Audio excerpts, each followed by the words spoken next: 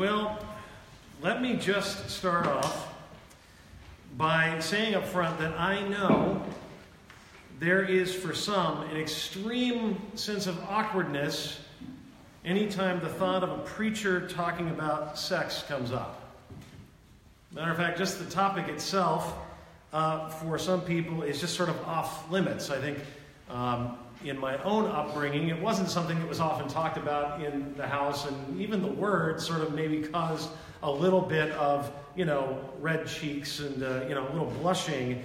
And so for some in the church and for some of the church's history, it's been a subject that has just been seen as kind of avoidable, unnecessary. I remember preaching at a previous congregation on this subject, and a dear saint, an 80-plus-year-old man, said afterwards, well, that was entirely unnecessary. And I understood what he was saying, but in fact, when we look at actually what the Bible teaches, the Bible talks an awful lot about the subject, so much so that we really can't ignore it, especially as we're in a series in the Proverbs that talks so much about wise living and, in fact, brings up the issue of sexuality quite a bit. This is especially appropriate right now, too, because our present culture has never really been more confused about the topic than it is right now. So, in fact, it is necessary and it is unavoidable. We need to talk about it. Nevertheless, there are many potential pitfalls that can happen when this topic is brought up. I know there can be the boring sexuality sort of talk, so the preacher sometimes can make it seem as if it's just something of a necessary evil that only produces children, and beyond that, don't even bring it up.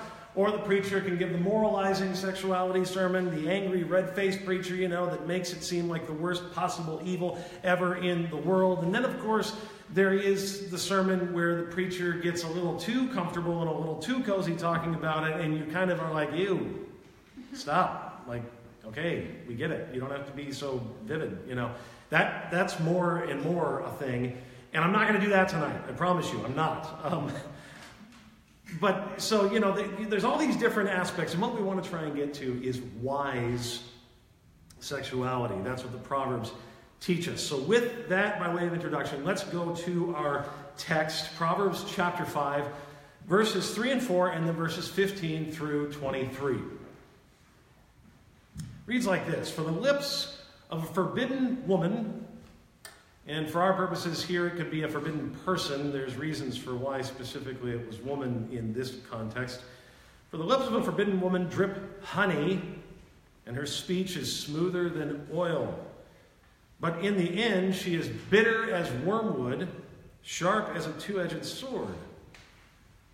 Drink water from your own cistern, flowing water from your own well. Should your springs be scattered abroad, streams of water in the streets, let them be for yourself alone, and not for strangers with you. Let your fountain be blessed, and rejoice in the wife of your youth, a lovely deer, a graceful doe. Let her breasts fill you at all times with delight, be intoxicated always in her love. Why should you be intoxicated, my son, with a forbidden woman and embrace the bosom of an adulteress? For a man's ways are before the eyes of the Lord, and he ponders all his paths. The iniquities of the wicked ensnare him, and he is held fast in the cords of his sin. He dies for lack of discipline, and because of his great folly, he is led astray. End of reading. So as I began saying, the Proverbs give us wise teaching about this topic. And what we find out, if we read the rest of the book and we read the rest of the Bible on sexuality, we're going to find out a few things that are generally spoken about. Number one, it is spoken of as something that is created by God. Number two, it is spoken of as a gift meant, yes, for procreation, but also for pleasure. And yet, as with any good gifts, there are limitations, certain things that are forbidden. Specifically in our text, the author speaks of a forbidden woman, or for our passage, or for our purposes here today, a forbidden person. And so by analyzing, I think, this character through the verses we just read, tonight our goal is to become a little wiser about this forbidden person. So first off, who is the forbidden person? Well, we might define it as any sexual relationship, internally or externally, outside of the covenant of marriage. This is sort of the biblical worldview. This is what is generally referred to in Scripture by the term immorality, or in Greek, it's actually the word porneia, where we get our word for pornography. A few examples in the Bible would include Hebrews chapter 13:4, where we're told premarital sex is not ideal. Let marriage be held in honor among all, and let the marriage bed be undefiled, is what it says. Sometimes that word in the Bible is translated, or you might hear the word fornication, speaking of that. It also includes extramarital sexual activity. Of course, the sixth commandment says you shall not commit adultery. So pretty clear there. Having sleeping with someone that you're not married to, even if you already are married. Immorality would include the viewing of pornography, any lusting after someone that is not your spouse. After all, Jesus says in his Sermon on the Mount, I say to you that everyone who looks at a person with lustful intent has already committed adultery with them in his heart. And the list could go on and on of various other things that are mentioned in the Scriptures, but I'm not really going into that because I think the prohibition has been made pretty clear. If it's not somebody that you're married to, then everything sort of is out of bounds according to Scripture's definition of what's appropriate sexuality. But I want to get deeper. I don't want to just stand up here and say, this is not right, and this is right. I want to dig a little deeper and tell you why. Why are these things forbidden? Why are these things an abuse of this good gift? And the main reason the Bible gives is because it's not how your Creator, your designer, designed you to live. This is the idea presented in Scripture, that he tells you in his Word, as he's already mentioned many times throughout, he's designed you a specific way, and if you go against the design, then you end up hurting yourself and others. I'll try and flesh this out for you. When I was 18, I was the not-so-proud owner of a Volkswagen Fox. I don't know if any of you have seen an old Volkswagen Fox, but they weren't the most amazing, hip, cool car. And one day, I've always been pretty honest with you folks. I'm not very mechanical at all, and so I don't really know how to fix anything. And this is especially true when I was 18, 19. I've learned a little bit now that I'm 40, but. Anyway, I was driving down the expressway in my sweet Volkswagen Fox, and it began to overheat. Steam and everything's pouring out of the hood, and I'm, not sure what to do. So I pull off to the side of the expressway, and thankfully, right at the exit there's a gas station. So I pull into the gas station, and I'm sitting there in the parking lot, and I pull open the hood, and steam just everywhere. It's burning. It's so hot. And I notice, of course, that, if the steam's coming out of, I think, the radiator, or something, don't really know. But I know that there's a part that you can pour water into. I know that happens at a time. And so I figure, since all the steam is coming out, all this water's coming out, that probably what I need to do is go get some water from the gas station and then fill her up. That is not what you do when your car's overheating. Because when I did that, I literally heard this pop sound, real loud. And it jarred me, and I was like, I don't know what I did. I don't know what happened. So I called my dad, and I was like, hey, Dad, what does it mean when you pour water into an overheating car and it pops? And he says, oh, congratulations, you just blew your head gasket. I said, okay, so how much does it cost to fix it? He's like, no, your car's done. Sayonara, goodbye, no more car for you.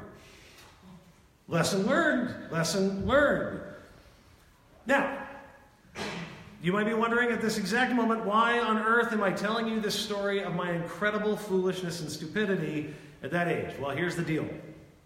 If I had just read any instruction manual from anybody on earth, this would have been abundantly clear. Don't do that. Don't do that. It's not how the car is designed. But because I didn't pay attention to the design of the automobile, I ended up literally killing the automobile, my not so beautiful Volkswagen Fox. And the Bible's picture is that when we're outside of God's sort of design for sex, what ends up happening is we end up hurting ourselves and others. That's what he basically says.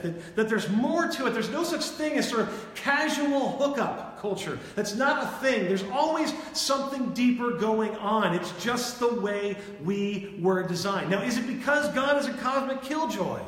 No. It's because, and this is just what his word says, don't blame me, the messenger. It's because he says he loves you and he wants to protect you from stuff that will hurt you.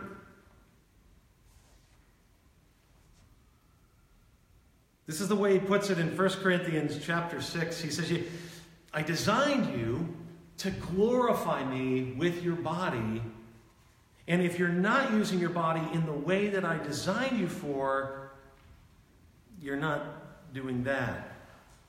He says in verse 20, you were bought with a price, so glorify God in your body. Now, just so you know, the church has always had issues with this. I mean, going back to this letter in the very first century of the church, very earliest days of the church, you had people that were sleeping with family members. You had all sorts of immorality happening. And so this has always been an issue in the church. There's always been confusion. It's nothing new the day we're living in. But that is why there is something forbidden. Because it's bad for us. It's not what we're meant for. So why then, if this is the case, if it does harm to us, and we do see a number of examples, especially now in Western culture that has been so permissive since the late 60s revolution, the sexual revolution, you're seeing this huge backlash in mainstream culture about the dangers of sort of just casual hooking up. Why is it, knowing the dangers, that we might be tempted to go after the forbidden person? Well, the text seems to imply three things. Number one, we make believe that we're stronger than we are. I'm convinced that's what we see described for us in the proverb here. Now, I didn't read this verse just for the sake of time, but the man in this sort of story of the forbidden person is sort of lured into going to see this forbidden person. And so the writer of the Proverbs says to this young man, keep your way far from her and do not go near the door of her house. Now, why do you have to say that? Because this young man was going near the door of the forbidden person's house. He believed he could handle it. I won't fall. I won't. Pride always, of course, comes before a fall.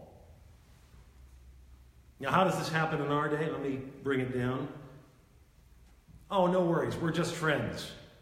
Yes, that happen to be very attracted to each other, and yes, we're just doing a little harmless flirting, but no worries. And no worries if we're at an after-work party and we just had a few, to drink. No, it's fine. I won't. I would never, no. I wouldn't do that. I'm not irresponsible. No, don't worry. We're just going to stay in tonight. We're just going to watch Netflix. We're just going to watch Netflix for a long time.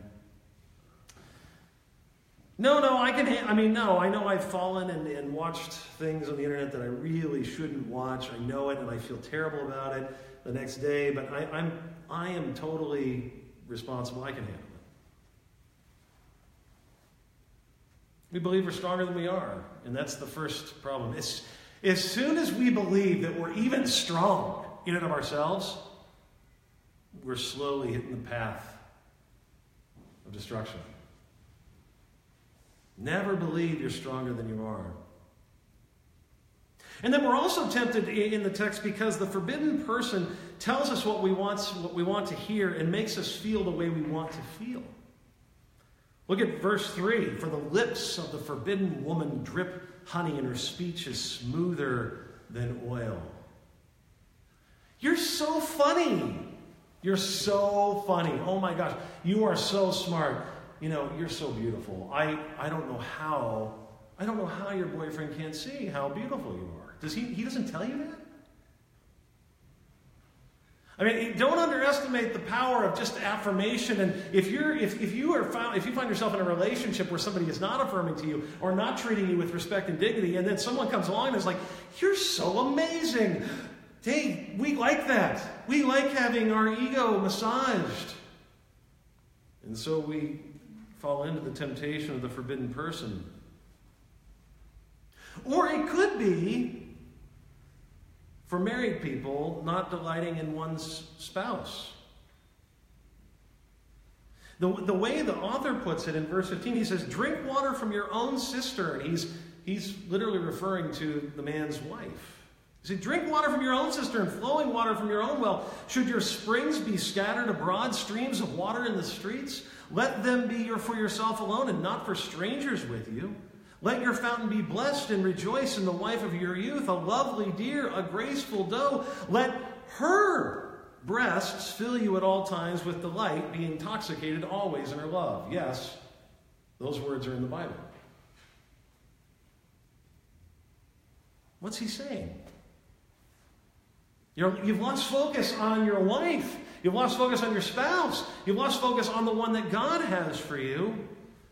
And you're looking at other places for what only she or he is meant to give you. So for all these reasons, when we believe we're stronger than we are, when we let somebody inflate our ego and sort of like allow ourselves to give into it, or for those who are married, when we are not focused on our spouse, makes sense that we be tempted towards that which is forbidden. And what are the results when we go after that which is forbidden? Well, the Proverbs says at the end of the matter, the iniquities of the wicked ensnare him. This is the end of your passage in your program. And he is held fast in the cords of sin. You get this picture of somebody completely trapped, wrapped up. He dies for lack of discipline. And because of his folly, he is led astray. Indeed, that picture of being trapped, unable to get out, as if you're tied down, is just such a perfect picture of sexual entanglement.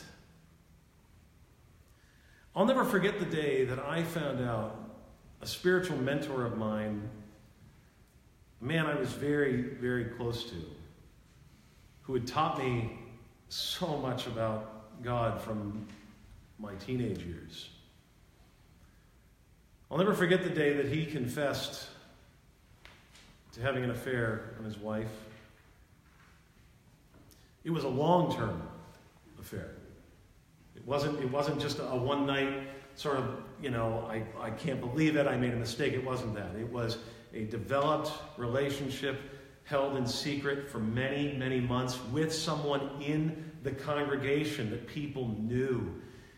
And I can remember that time of seeing him and his wife sitting on stage just sobbing. I mean, sobbing. Confessing and weeping with such... the Bible describes hell as a place of weeping and gnashing of teeth. And that moment in the congregation, like when you talk to people, that's what it felt like. It felt like it brought weeping and gnashing of teeth, because there were people that were weeping or were being so heartbroken over what this trusted man had done, and yet there were other people that were gnashing their teeth in anger over what this trusted man had done. It had brought so much destruction. The whole thing was absolutely horrific. It was such a wake-up call to me at that age to look back and go, if that can happen to him, there's no doubt it could happen to me.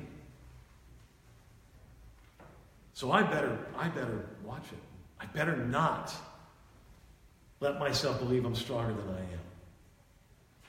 I better not put myself in those compromising positions because I don't want this decision to feel like death. That's where it leads. It kills us. We live in a time where we fool ourselves into believing that casual sex is a thing with no consequences, and we deep down we know better. We know it.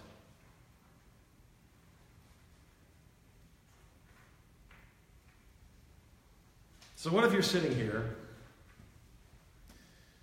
having fallen in this way? What if you've gone after that which is forbidden?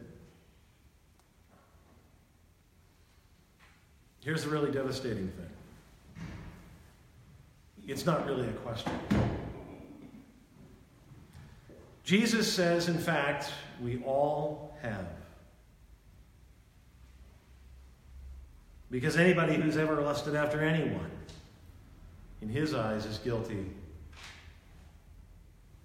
And that means every one of us can't sit here looking down on anybody else or feeling superior to anybody else. Everybody has to just come to the end right here and say, yeah, to some extent, guilty. So then, is there any hope for you? Is there any escape from the trap that leads to death? Thanks be to God, there is. The Bible says that no matter how many times we may have gone after that which is forbidden in thought or word or even deed, all those sins have been accounted for and credited to another in our place. Instead of us getting the death we deserve for our failures, Jesus Christ, the Son of God, takes that punishment for you on his cross. To reverse the verses of verses 22 and 23, it could be read like this: because the iniquities of your wicked acts ensnared him, and because he was held fast in the cords of your sin, he has declared you free. Because he dies for your lack of discipline, he can assure you that he will never go astray from you.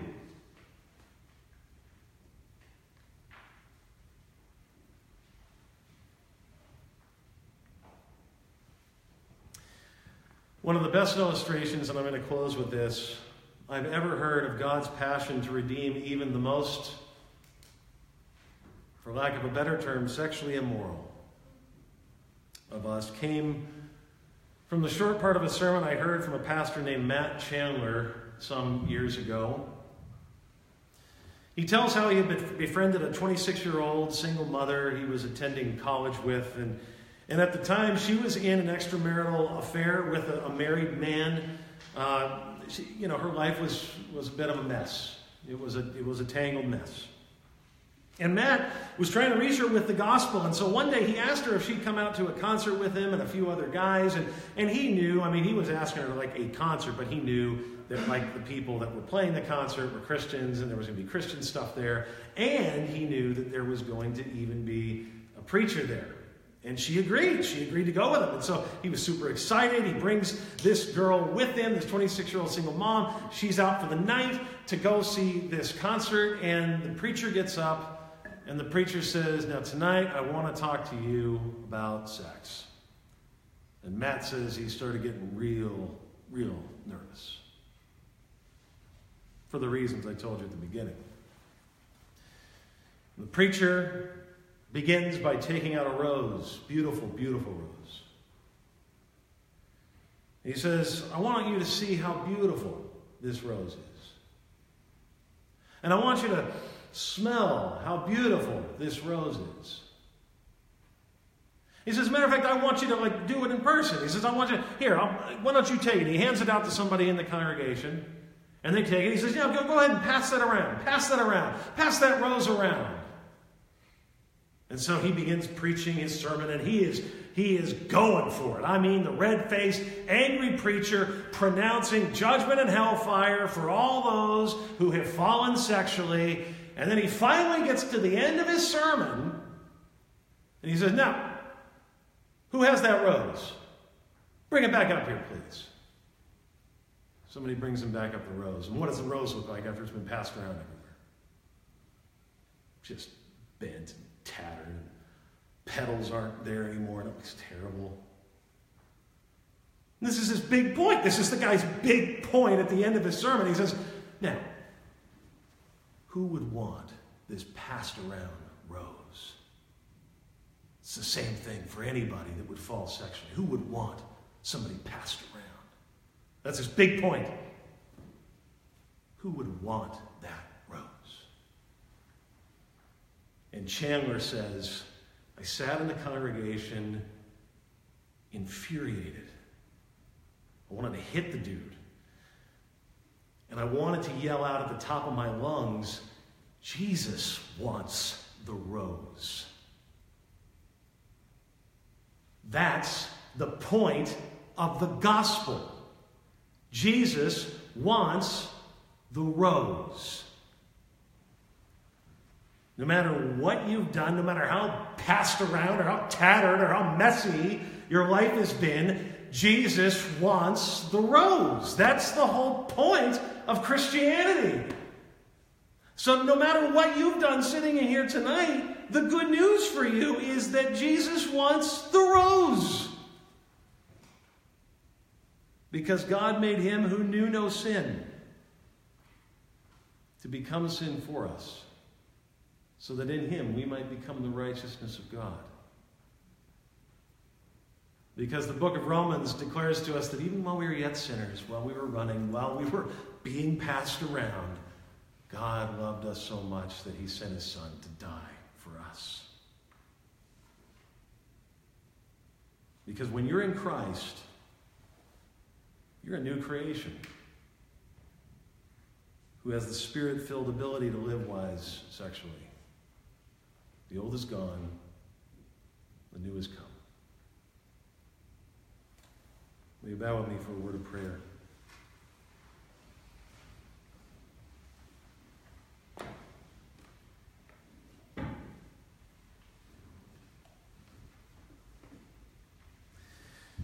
Father, it is a heavy topic, and it's so personal, and we tend to shy away from that because it might make us feel uncomfortable.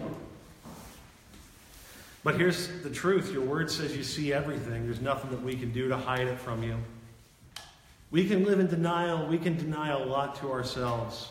But part of what your word does is it just shines a light on the corners of our hearts and our minds that we don't want to be exposed. But not for harm, for good. So that we would know even then, even there, you see us and redeem us and love us and take us to be your own. So we thank you in the name of Christ our